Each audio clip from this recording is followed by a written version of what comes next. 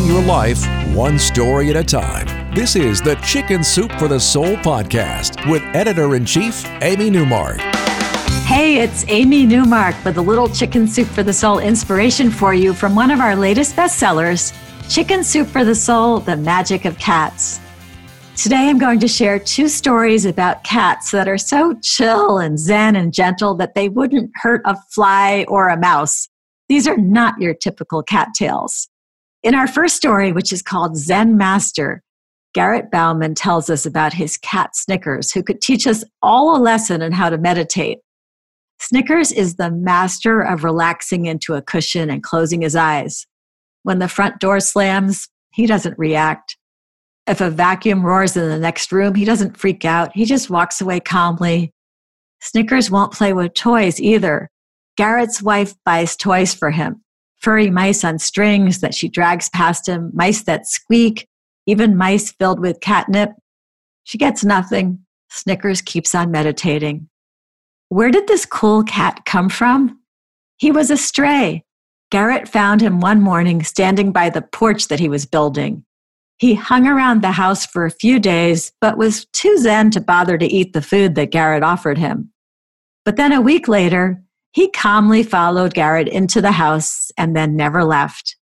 Snickers has been with Garrett and his wife for years now, always cool, calm, and collected. And then, finally, something happened. Garrett reports that recently a live gray mouse appeared in their living room. Snickers was on the couch, of course, but he actually perked up. He slithered down to the floor and belly crawled over to the mouse. He looked like a cat stalking its prey. Garrett was amazed. This was something very new for Snickers. But it appeared the mouse knew something that Garrett didn't, because it just sat there looking at the cat. Snickers crept closer and closer, and Garrett and his wife feared there would be a bloodbath. But then Snickers wagged his tail. The mouse approached him and looked in his eyes, and then Snickers laid down and relaxed right there in front of the mouse, too lethargic to even continue wagging his tail.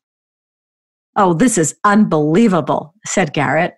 He went to the closet, got an empty tennis ball container, and walked over to the new pals.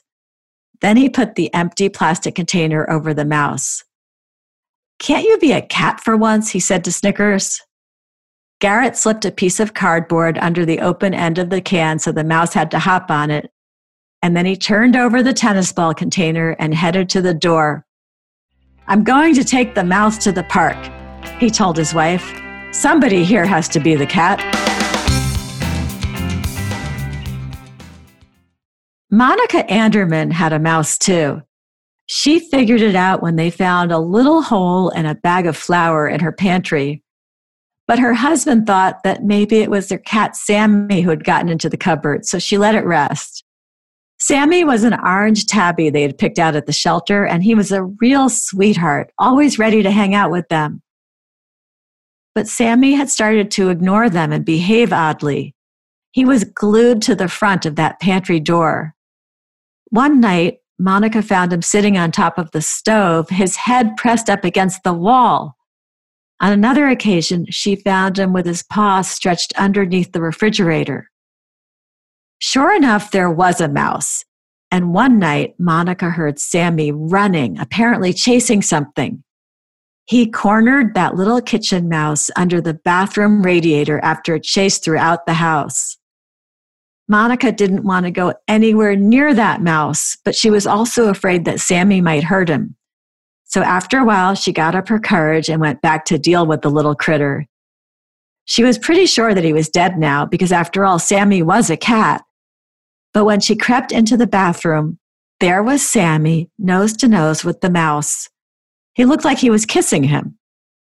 Monica told Sammy that she needed his help. She held open a plastic bag, and Sammy gently nudged the mouse into it. Then Monica took the mouse down the block and let him out. Back at the house, she found Sammy, the gentle warrior, looking quite proud of himself. I'm Amy Newmark, and you've been listening to the Chicken Soup for the Soul podcast. Thank you for joining me today. If you want to learn more about our new books and everything else going on at Chicken Soup for the Soul, join the more than 2 million people who follow us on Facebook, Instagram, and Twitter. And go to chickensoup.com and click on the podcast button to learn more about this new bestseller, Chicken Soup for the Soul, The Magic of Cats. Pick up a copy at Walmart, Barnes & Noble, Amazon, or wherever else you like to get your books.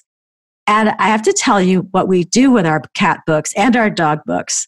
We make sure to feature lots of rescued cats and dogs, particularly black ones and senior ones, because they're the types that are often left behind in the shelters.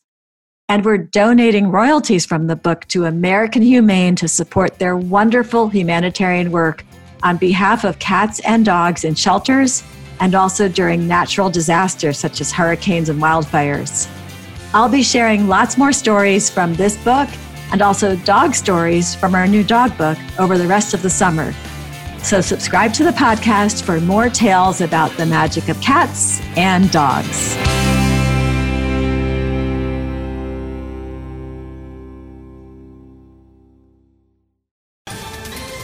Ohio, ready for some quick mental health facts?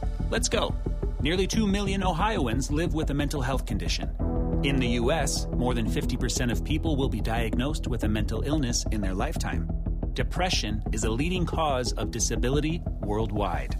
So why are some of us still stigmatizing people living with a mental health condition when we know all of this? Let's listen to the facts and beat the stigma. Ohio, challenge what you know about mental health at beatthestigma.org.